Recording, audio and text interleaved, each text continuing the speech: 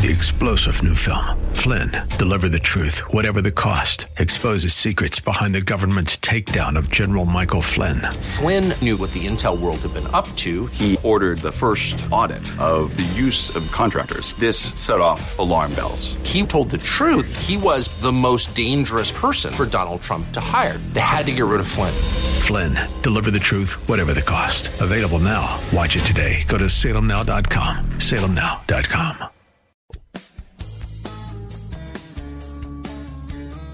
This is the Word to Stand On for Life with Pastor Ron Arbaugh. Your word is sharper than any two-edged sword, and it cuts deep into my heart. The Word to Stand On for Life is a radio ministry of Calvary Chapel in San Antonio. A live call-in show here to help you answer your questions about the Bible and how to apply the Word to your daily life. For more information on Calvary Chapel, visit our website, calvarysa.com. Get your Bible questions ready and call in now to 210-340-9585. It's The Word to Stand On for Life with Pastor Ron Arbaugh.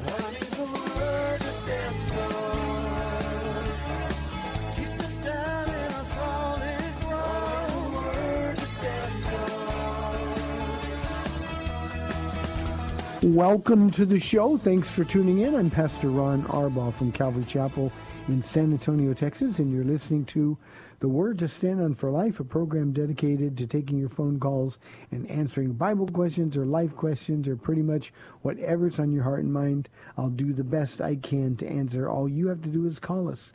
You can call 210-340-9585. That's 340-9585.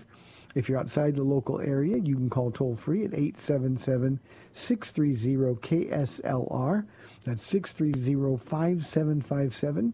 You can email questions to us by emailing questions@calvarysa.com, or you can send them in via our free Calvary Chapel mobile app.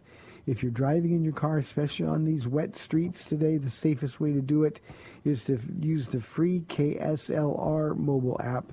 You have one button to push. It says call now at the top of the screen, and you'll be connected directly to our studio producer. One more time, 340-9585.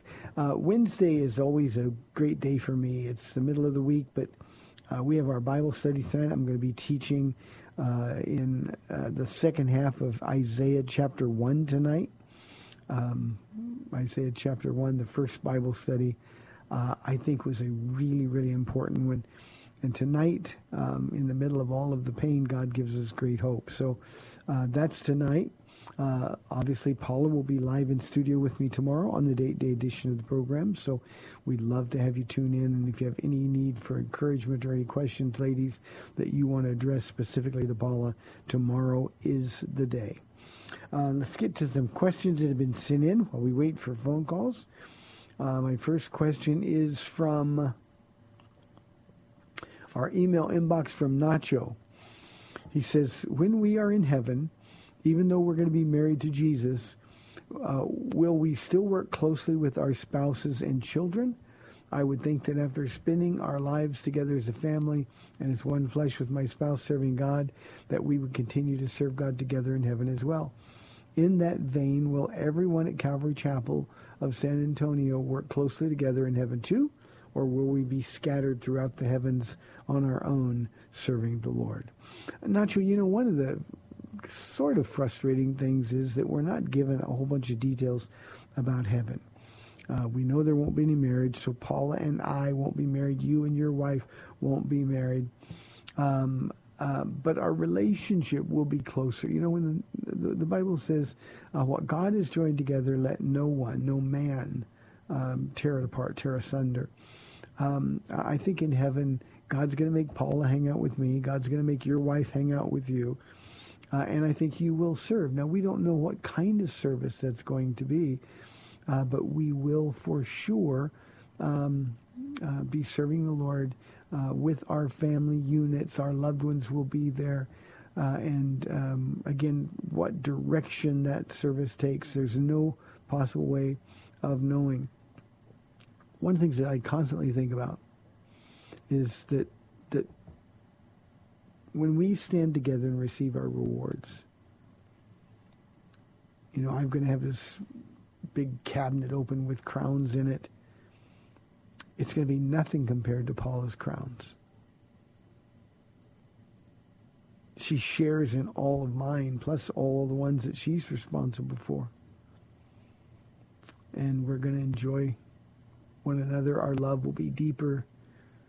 And while it won't be physical, sexually, it'll be more intimate. We will love one another from a depth that's impossible for us to imagine here in heaven. I like the inclusion of the Will Calvary Chapel of San Antonio work together in heaven as well. I don't know that we'll be working together, but we will all stand together before the Lord. I tell this to the church with some frequency, Nacho. I fully expect that one day that I'm going to stand and the secrets of my heart are going to be laid bare before the people who called me their pastor. I think in some regard that's true of this radio audience as well. You're going to find out all about my motives. You're going to find out about whether or not I was faithful. It's one of the things that motivates me to finish better than I started. I also think that people in the church are going to stand and their hearts are going to be laid bare as well. I think all of that is part of the Bema Seat judgment at Christ. So I believe we'll all have different areas, but the families will stick together. Great question. I like thinking about those kind of things. Here's a question from our email inbox, this one from Kirby.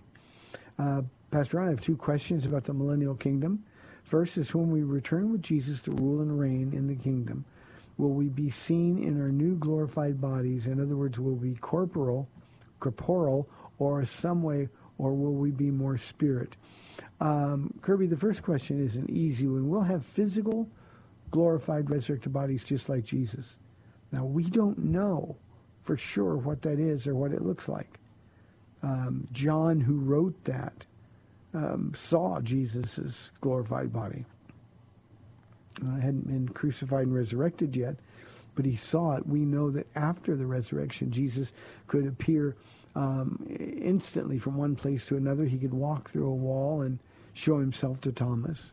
So our bodies are going to be like his, but make no mistake, they're going to be completely physical, but in our glorified resurrected bodies. It's also important to note that the people during the Great Tribulation who survive it and then go into the kingdom in their flesh and blood bodies, the ones like we have, we will be ruling and reigning with or with Jesus over them in some capacity that we don't know about at all. But we will be in a physical body just like his. The second question is this one: when we're in the millennial kingdom, will we be more like ministering spirits to the people, or will we be more visible like an official or a magistrate with an office and things of that nature? I don't think we'll have an office, but we will be visible. They will know that we're there to judge them. And I don't mean judge the way we think about judging, but when conflicts come up, we will be Jesus' eyes and ears. We're his ambassadors all over the earth. And our sin nature, of course, has been completely dealt with. Our flesh and blood bodies completely gone. So we have no more sin nature. And so we can perfectly represent our Lord Jesus Christ during the millennial kingdom. But we will have roles. Again, there's very little detail given to us about what those will be. But we will rule and reign with him, whatever that means. So we won't be like spirits. We will be people that they can see, that they can come to. And I really like the idea that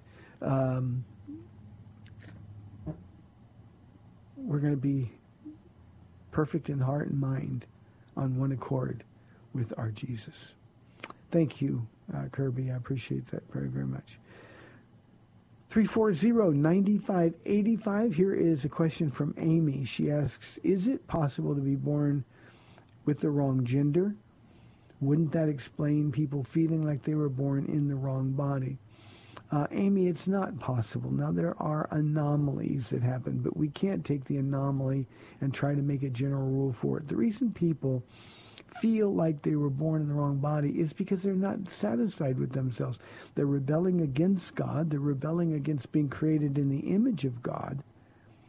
And because they're rebelling against being created in the image of God, they're looking for something to fill that emptiness. And so it's always something else's fault or somebody else's fault. I'm not happy because I think I was supposed to be born a girl, or I think I was supposed to be born a boy. It's just not possible. Here is the thing. We are created with identity markers, chromosomes, DNA. And our sexuality is determined by our biology. Now, I understand people not being happy or people not being satisfied or even wishing in some cases. I've talked to people who wish they were born a different sex. But the way we can minister to them, Amy, is to tell them that they're always going to feel like something's missing apart from Jesus Christ. This whole idea of transgender, that's just, our world has gone crazy with. We're creating a class of people who have no identity. And they're trying so hard to be someone they're not. And anytime we try, Amy, to deny the reality of who we are, what we were created to be to glorify God, then we're going to be unhappy. We're going to always feel broken. Mankind, every human, was created to worship God. And if you're not doing that, then there's going to be emptiness. So, Amy, I hope that helps. Don't be won over by the conversation in the world that we live in. Let's go to Jimmy calling from San Antonio. Kelly, I'll get to you in just a moment. Jimmy, you're on the air. Can you hear me? I can hear you fine, Jim. Okay. Hey, Matthew 24, verse 14, it says that it's something like the gospel will be preached to every nation, and that's when the end will come. Something like that. Okay. What's your question? Well, is that like a kind of like coming soon or what? That's what God is talking to us about, right? Well, in Matthew 24, Jimmy, this is the Olivet Discourse. And Jesus is speaking specifically to his disciples about Israel. He's not talking about you and me. Now, by extension, obviously, we're the conduits now that the gospel is going to be proclaimed for. But here's what he's telling his disciples. He's telling them that the gospel that he's charging them with the responsibility of declaring will be preached in the whole world. Everybody will see it. And then the end will come. The end is that moment described in Revelation chapter 19, where Jesus returns, he destroys his enemies and ushers in his kingdom. Well, before that happens, before the end comes, the gospel of Jesus Christ is going to be preached to everyone. We've got the 144,000 Jewish witnesses, the evangelists who are sealed and protected. We're going to have the angels throughout the skies going back and forth declaring the gospel of Christ. There's going to be no mistaking that everybody who rebels against God does so with the knowledge that that's what they're doing. And when he's talking to his disciples in the Olivet Discourse about what we call the Great Tribulation, he's just describing it in detail. The next verse, Jimmy, says, when you see in the holy place the abomination that causes desolation, let the reader understand. And then what he does is he gives the signs and gives them instruction how to deal with that time in the end. So the kingdom of God will be preached in the whole world. There are still some places in the world today that are unreached. I think our missionary zeal to take the gospel everywhere is good, but I think sometimes we misunderstand the context of this passage. We're charged with making disciples. That's the Great Commission. We're not told to go into the world and share the gospel. We're told to go into the world and create disciples. Now we do that, of course, by sharing the gospel and then discipling the converts. And that's what the Church of Jesus Christ is supposed to do. But believe me, nobody will be able to make excuses in the end, because everybody will have seen the power of God, the glory of God. Everybody will have heard the everlasting gospel of God, including through the lips of Moses and Elijah for the first 3.5 years of the Great Tribulation, those who are most revered by the Jews. Jimmy, thank you. Appreciate the question very, very much. Let's go to Kelly holding on line 2. Kelly, thanks for holding. You're on the air. Thank you.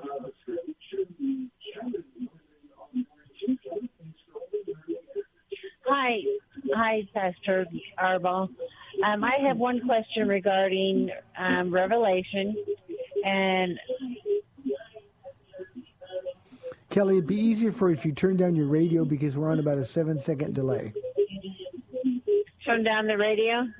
Yeah, because we're on a delay. It'll confuse you. Okay. Okay.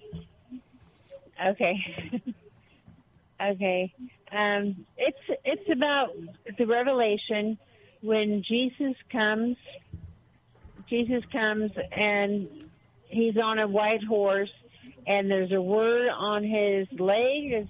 Is there a word on his leg or something? It's on his robe and on his thigh. And what is that? And what does it say? It says Lord of Lords and King of Kings. Kings of Kings. Okay, and he has a sword.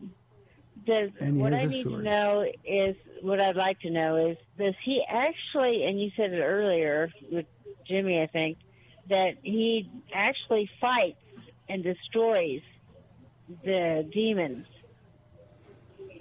Well, it's, yeah. But I thought that in Revelation, when it talks about him being on the horse, that he says one word, and after saying that one word, everything stops. I mean, all the people will start bowing to him. Everyone will bow to him. Okay, do you I can really explain. think he's going to fight in Revelation with the sword? Yeah, the sword is a picture. There's a lot of symbolism in Revelation chapter 19, and the sword is a death sentence. So what he's going to do, he's going to destroy his enemies. He's not just going to destroy demons. He's going to destroy his enemies with a word. It's the powerful word of God, the same word that created all things. So his enemies are going to die. That's the judgment of God. The Great Tribulation is a time of God's judgment being poured out. So he's not going to take his sword and fight, like the old Vikings used to fight. He's going to destroy us. But the idea that he comes with a sword means that he's coming for the judgment. The wages of sin is death, we're told in Romans. And because the wages of sin is death, those who rebel against him, those who've taken the mark of the beast, are going to die. And they're going to die at Jesus' word. So it's not going to be much of a fight at all. The Antichrist and his armies, and then the armies from the east are going to come together to fight one another. Jesus is going to appear, and they're going to fight him, or at least they're going to try to. And in an instant, he will destroy them all, and he will come and establish his kingdom. But it's not going to be Jesus who fights, because with God, there's no fighting. He just will get his way. And from that point forward, he will rule and reign in righteousness. And you're right about one thing, Kelly. At that point, everybody who remains for the entire 1,000 years of the millennial kingdom, everybody who survives will bow. Every knee will bow and every tongue confess that Jesus Christ is the Lord. And he will rule for 1,000 years with what the Bible describes as an iron scepter. In other words, an immovable judgment of God. Because he's perfect, and anybody who wants to rebel against him is going to pay with their lives for that rebellion against him. Does that make sense? Yes, and there won't be any more enemies trying to come after him, will there? Like in those 1,000 years, will there still be enemies, or are they all going to be cast to hell? Well, there will be no more enemies. who can stand against him. Trying to stand against an all-powerful God is futile. However, and this is a hard thing for me to understand, Kelly, but at the very end of the 1,000 years, Satan, who will have been bound for the whole 1,000 years in a dungeon somewhere in the center of the earth, he's going to be let loose, and he's going to lead one more revolt against God. And then for a short time, he's going to lead that rebellion, and then Jesus is going to come, and that's when the great white throne judgment happens. It's called the second death, and the people who rebelled against him and Satan himself will all be cast into the lake of fire. Okay. There's, I have my husband here. He has one question for you. Okay. He wants the verse, Luke 21, verse 24, verse 27, I'm sorry. A man will come in the cloud, and that the Son of Man will come down in the cloud with great power and great glory. Yes. The Luke 21 for your husband is it's Luke's placement of the Olivet Discourse, the same one that Jimmy just asked about in Matthew 24. It's also, you're going to find it in Mark chapter 13. And when he says that at that time, they'll fall by the sword, they'll be taken as prisoners, Jerusalem will be trampled on by Gentiles until the times of the Gentiles are fulfilled. And then he talks about the signs of all this, the signs in the sun and the moon. Men are going to faint from terror. They'll see Jesus coming in a cloud with power and great glory. When all of that happens will be that moment of absolute terror. Zechariah the prophet talks about this. He said, the Jews who are alive at that time are going to look to heaven and see Jesus coming. They're going to see his wounds, and they're going to say, where did you get these wounds? He's going to respond, I got these wounds in the house of my friends. And they're going to know they're responsible for rejecting their Christ, their Messiah, for putting him to death. And when it happens, 1/3 of the Jews are going to repent and accept Jesus Christ as their Lord and Savior. But this is the time in Luke 21, Matthew 24 and 25, and Mark chapter 13, where it describes the last 7 years on earth. Let me comfort you and your husband both with this one thing. We won't be here to see these things, because the rapture of the church will already have taken place. So we'll be with Jesus for our marriage supper with Jesus while all of this is going on earth. And then when we get to Revelation 19 that you asked about first, we'll come back with Jesus to rule and reign with him when he destroys his enemies and sets up his kingdom. So, if someone is raptured at the time that the rapture occurs, is that person been judged already, or do they still go through the judgment? No, when Jesus took our judgment for us, so when when the rapture happens, that, Kelly, is our reward. Okay. That's when in an instant we'll be transported. Peter calls that moment the goal in the of our book of salvation. life at that time.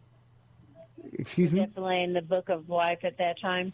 Oh, that's right. That's when we'll go. Now, we'll receive rewards. We'll be judged for rewards, losing and receiving rewards, but no judgment for salvation, because Jesus took the judgment that you deserved and I deserved and even your husband deserved. Right. And we are going to be we're going to be perfect. Okay. Thank you so much. You helped a lot. Thank you. Thank you, Kelly. Great question. I'm excited that people are asking questions again about the return of Jesus. I think that's one of the prerequisites to revival in this country. I think as Christians, we need to get excited about the prospect of Jesus coming for his church. It's that moment we've all been waiting for. If you're walking with Jesus, if you're abiding with Jesus, it's the greatest moment in history. If you're walking in the flesh, walking in sin, then maybe being terrified is appropriate. But even Christians who are walking in sin are going to be raptured. They're going to have a lot to answer for. It's not going to be the glorious moment that we expect when we go to see Jesus. But then he's going to wipe away every tear, and he's going to welcome us into the family. And we're all going to find some sort of reward for things that we did with the right heart and for the right purposes. I can't wait for that time. I believe with all of my heart that a lot of the power in the New Testament church, a lot of the silliness, church growth, marketing techniques, watering down the gospel, all those things are in large part due to the fact that we've stopped looking for the return of Jesus. He could come at any moment. I hope it's now. I hope I don't get to finish this radio program. Probably is not going to happen right now. But we are to live every day in the presence of Jesus, for the glory of Jesus, waiting for that moment when we're with him again. No more pain, no more tears. When we're looking at that face shining like the sun in all of its brilliance. Kelly, I got goosebumps too. We've got 30 minutes left in the program. 340-9585 or toll free 877-630-KSLR. We'll be back in 2 minutes.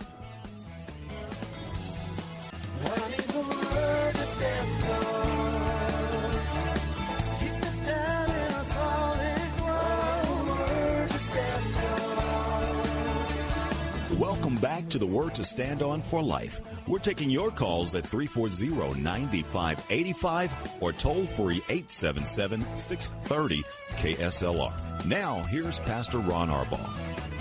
We're back. We've got 30 minutes left. 340-9585. Here's a question from Amber. She says, both Peter and Judas repented for their betrayals of Jesus. Why was Peter forgiven and Judas wasn't? Well, Amber, we know that everybody who sincerely repents and asks to be forgiven is forgiven. So the key there is that Peter truly was genuine, sincere. He denied the Lord. His heart, his life was crushed. And Jesus met him and restored him. Judas, on the other hand, if you have a King James, it says he repented for what he'd done, but that isn't that he repented to God. That just means he was sorry for what he'd done, sorry that it didn't work out, and more to the point, he had no way of knowing how to deal with the guilt as a result. But make no mistake, Judas was not repentant as we understand the need for repentance. He was just sorry that things didn't work out. He betrayed innocent blood. That came from his own lips before the Jewish leaders. He threw the money back at them, but it was too late. He never went to Jesus, and he had the opportunity. Now, let me suggest two reasons why. One is that his heart by now was so hard, just like anybody who rejects Jesus continually. For him, it would have been even worse. His heart was so hard that even when Jesus gave him the opportunity, remember in the garden, betrayest thou the Son of Man with a kiss? Judas right then could have fallen at his face. Earlier in the upper room, before Judas left the table, his hand in the sauce, dipping with Jesus. And Jesus tells him, what you do quickly. And he left to do it. He wasn't really repentant. His heart was hard. The second thing we know is that Satan entered him at that point. A believer can't be demon-possessed. Satan entered him. Jesus describes him as the one who is doomed to destruction from the very beginning. So Judas wasn't really sorry, just sorry he got caught, sorry it didn't work out his way. Peter, great picture, Amber. Peter, you remember in John's Gospel, he and John both run to the tomb when they hear that the Lord's not there. I've seen the Lord, Mary said. And they ran to the tomb. John outran Peter. John makes sure we know that he can run faster than Peter.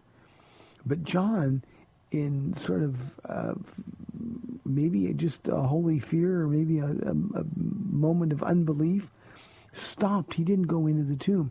Peter, big old lumbering Peter, would come just right after John, and he just ran right in. The reason he ran in, because suddenly there would be that flicker of hope. Maybe I'm not doomed. And Peter would have been under satanic attack like no one probably ever except Jesus. Peter, Satan has asked for you by name, he said.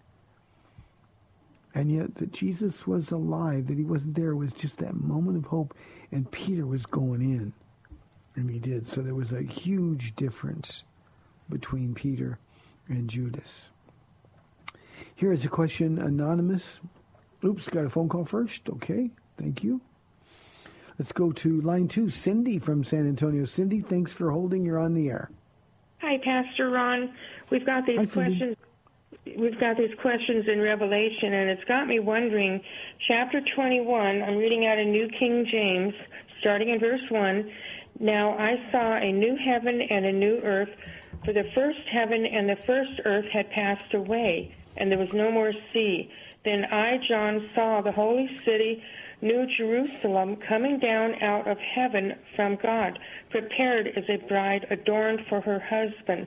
Now that's part of my question about, I thought we were already at the wedding feast, and then is this like a wedding ceremony? But also, I'm curious about a new heaven and a new earth. If you suppose that means earth that we have right now is not going to be physical, is it going to be like a spiritual earth or something? And I'm wondering, I've got a call waiting, but I'm ignoring it. But anyways, if we have all the people forever that are going to be saved and in heaven, wouldn't we have kind of like a bigger earth or something? And then, I'm trying not to complicate this, but I think I'm not. I think I'm getting complicated. Now and then in 14 it says, now the wall of the city had 12 foundations. And then it goes on to describe the city. So I'm wondering if the city's physical or not. So there's my whole basket of questions, and I'll get off the phone and answer.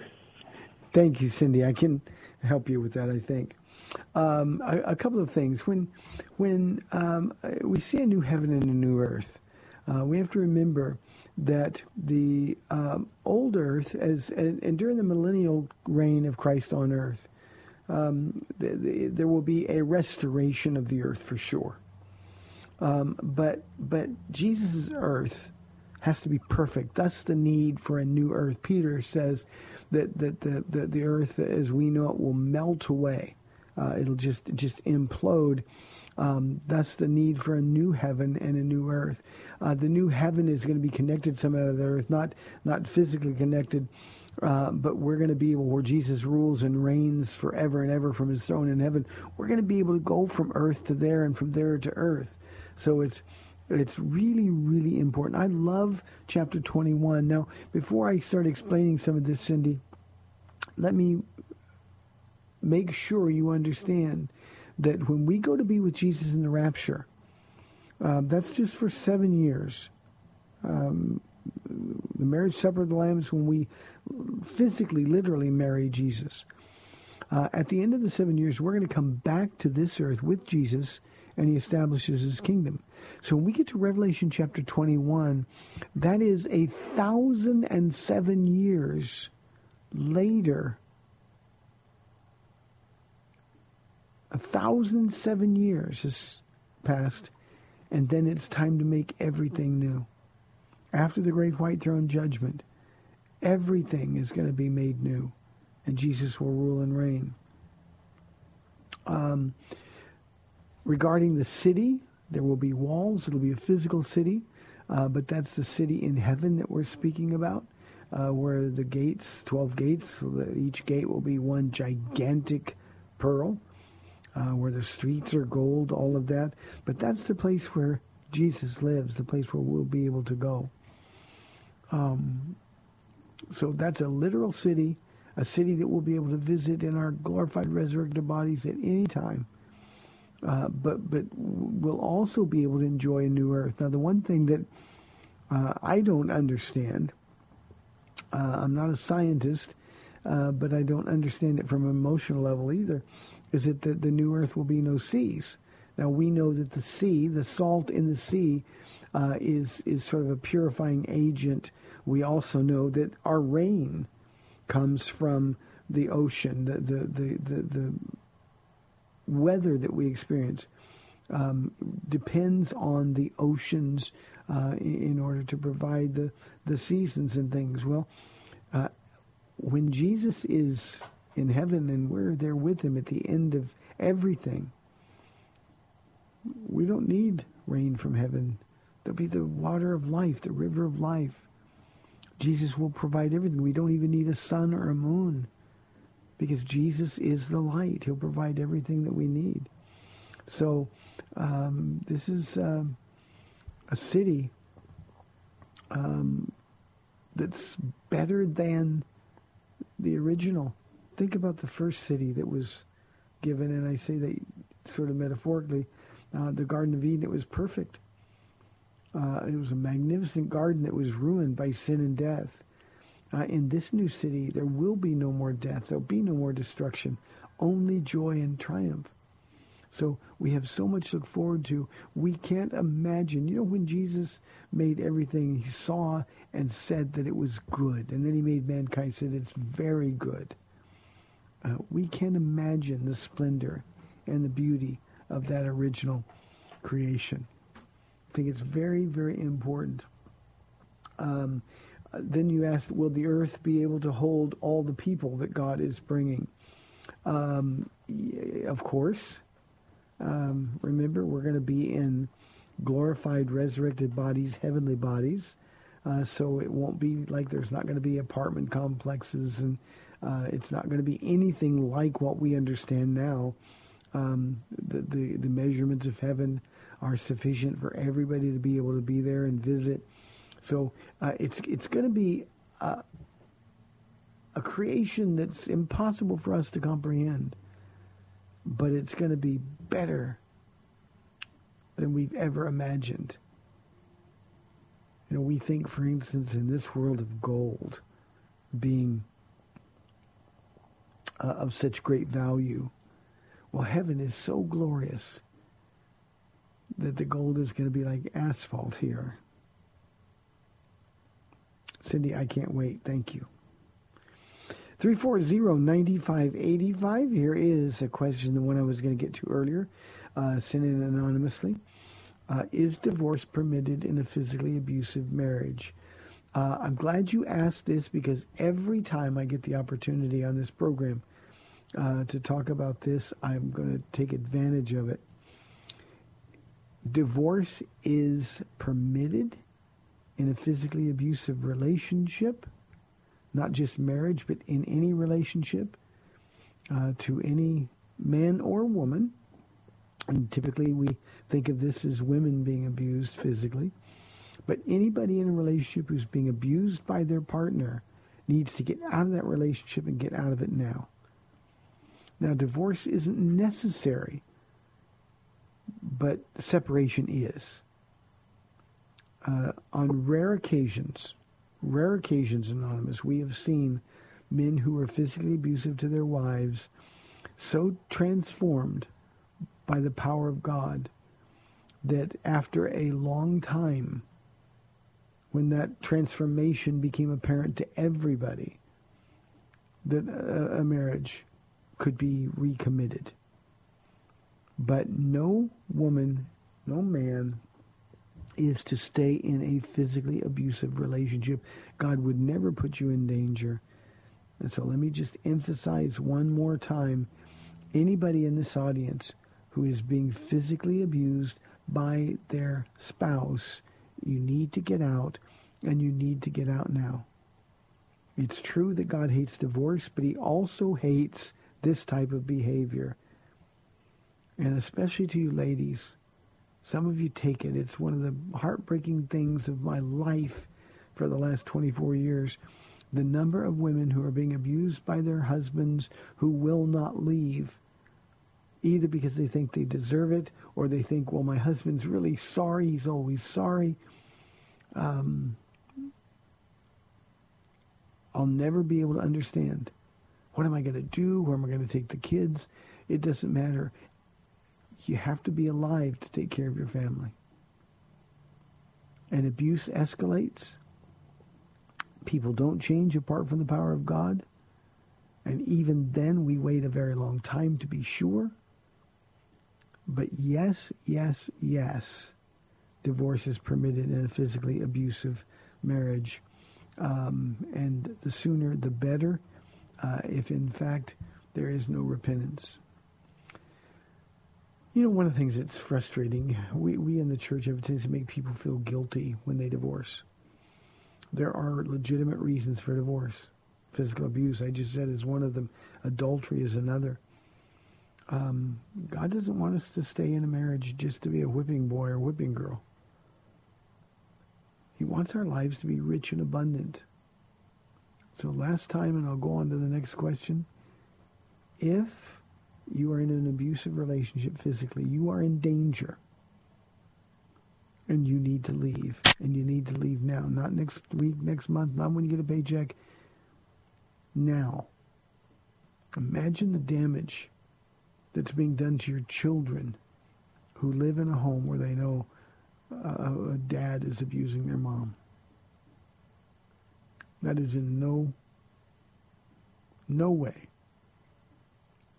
a place where God wants you to be. Just last week I had a woman write to me, and she said that all of the relationships that she's been in have been abusive. She said, I just keep picking men who will beat me. And I can't tell you how that breaks the heart of God. I can't tell you how that breaks the heart of God. Let's go to San Antonio. David on line 1. David, thanks for calling. You're on the air. Hi, Pastor Ron. Hi, David. First of all, say hi to your wife tomorrow for me. I will do that. I would love hearing you two guys together. Oh, thanks. Yesterday you had a brother that called in and was asking why it always seems that Christians are on the downside of money, and people that don't believe in God or Christ always seem to have all the money. You remember that? I do. Okay, so I have, hopefully he's listening today. I have this to offer. I'm an older gentleman. My kids have left. They're married and gone. And I have been blessed with one promotion after another, and I'm making really, really good money. And I don't say that to boast. I say that to say that the other end of having lots of money is a challenge as well, because I want to go out and buy a really expensive car, $80,000, $70,000 car, but do I need that car? No. I don't. And do I need a bigger house? No. Do I need really expensive clothes? No. So my wife and I, the Lord has challenged us to up our offering at our church, and we have also begun to help other ministries outside of our church, and also have helped people that we know need help, families. So with increased income, I believe if your heart's right and your mind's right and you're serving Christ, then you know that's his money anyway, and you pray and you ask, Lord, where do you want all this increase to go? It's not just for a storehouse. We are considering our children, and once we're gone, to leave them kind of in a better way, if you will. But we're not storing up grand storehouses for ourselves and buying extravagant things. We're seeing that the work of the Lord is really important, and it's his money. So we seek him on how to take care of that. So I hope that helps him out to understand that as well. Thank you. David, thank you very, very much. God bless you, man. That's a great testimony.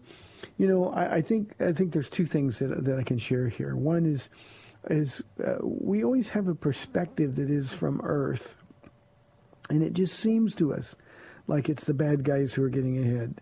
We're constantly bombarded in the media with people, movie stars and rock stars, and we see the way they live, and they make tons and tons of money, and we think, well, that just doesn't seem right when I'm struggling to make my bills. We read about a quarterback who makes $25 million a year. I wish I was kidding there, but I'm not.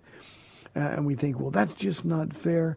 But that's just perspective. I know, as David just indicated, I know a lot of wealthy Christians. And the reason is, and consider what David just said as you listen to this. God knows that he can trust David with money. David and his wife are good stewards of what God has blessed them with. And what they have done is what every Christian should do, regardless of your financial situation. You should take that money and say, God, look at the money you've got. Now, I'm the steward of this money, so what do you want to do with your money? David doesn't look at his money, and David's wife doesn't look at her money and say, this is my money, God, how much do you want me to give of my money? They understand that it all belongs to God. And the truth is, as David just indicated, when God can trust you with money, he's going to keep blessing you with more. Now, I'll go one step beyond what David said. There's nothing wrong with somebody who's very wealthy living like they're wealthy. Somebody wants a $70,000 or $80,000 car and they can afford it, and God permits it. That's between them and the Lord. There's nothing wrong with that. But it's what they do with their money as it relates to what God's asking them to do that makes all the difference in the world. And David really gets it. And as a result, he just happens to be blessed with promotion after promotion. No, that's God's plan. You know, when I went to Bible college, I had lost the considerable fortune that I had made. Sin is expensive. And I went to Bible college, and I worked really hard. Paula worked really hard. And we got enough money where I could pay for one semester. At the end of that semester, when it came time to re-enroll, and I didn't have any money, I went to the pastor of the Bible college, and I said, I don't have the money for enrollment, so I'm going to have to drop out. And he said, well, don't drop out yet, and let me see what I can do. And I didn't hear from him for a little while, so I went back to him. I felt like I was in school, and I was sort of there dishonestly because I couldn't pay. And I said, you haven't gotten back to me. He goes, oh, well, that's taken care of. I said, what do you mean it's taken care of? He said, as long as you're here, your tuition and your room and board is paid for. Turns out later I found out that the source of my scholarships was a man who was 100+ millionaire, who'd been blessed by the Lord. And he told the pastor, his name was Larry, that I went to. He said, if you ever know somebody who's really serving the Lord, you think they've got a calling on their lives, and if they need anything, just let me know. And so it was a rich man who made it possible for me to finish what God asked me to do. Somebody like David, who takes care of God's resources. Sometimes the man who's poor is poor because he doesn't understand it's God's money. You know, that guy who was 100 millionaire plus, I don't know how rich he was, who gave me the scholarship. And he never met me. He just trusted what the pastor said to him. He said, you know, God's blessed me, and I've got a shovel. I keep shoveling money out the front door. And then he said, God evidently has a bigger shovel, and he keeps shoveling even more in the back door, so I just never run out. And that's a man who gets it. He really gets it. We've got time, I think, for one more question. Here's a question from Steve. Where was God when really bad things happened, like the Holocaust or 9/11 or Catholic priests molesting children? Steve, God was seated on his throne at the right hand of the majesty of his Father in heaven, still bearing the scars from the moment when God told him no. God was the same place during the Holocaust or on 9/11 or when Catholic priests were molesting children. He's in the same place that he was when his son cried out, Father, if there's any way this cup can pass from me, nevertheless, thy will, not my will, be done. The Father said, no. My will is for you to die. I can never understand, Steve, why when terrible things happen, people blame God. God didn't kill 6 million Jews. God didn't fly those airplanes into the Twin Towers. Certainly God had no part of those Catholic priests as they were abusing children. And you could put in any other bad thing that happens. We live in a fallen world, and it's sinful mankind, sinful human beings that are responsible for these bad things. And your position seems to be that God, if he's all-powerful, ought then to stop anything bad from happening. Let me explain that the first questions we got on the program today were about the Great Tribulation, the judgment. There is a time coming when God's going to stop every bad thing from happening. But in the meantime, he's patient, unwilling that any should perish. So look forward to the time when there's nothing but good, nothing but great and glorious. But that time's not now. And in the meantime, our responsibility is to tell everybody how they can escape the judgment. And make no mistake, Steve, bad things are going to keep happening because our world has so rejected God, so rebelled against God, that the harder and harder our hearts grow, the more evil we're going to see. And the evil things that we see in these last days, we were told that these kind of things are going to happen, and now we look around and Jesus is the only answer. So perspective check here, Steve. He didn't even stop his own perfect son from dying. Hey, great program today. Thanks for calling. I appreciate it. Tomorrow, Paula will be live in studio on the Date Day edition of the program. Tonight, Isaiah, we're going to finish chapter 1. May the Lord bless you and keep you. See you tomorrow. Thanks for spending this time with Calvary Chapel's The Word to Stand On for Life with Pastor Ron Arbaugh. The Word to Stand On for Life is on every weekday afternoon at 4, and Pastor Ron invites you to find out more about Calvary Chapel at calvarysa.com. The Word to Stand On for Life was sponsored by Calvary Chapel of San Antonio.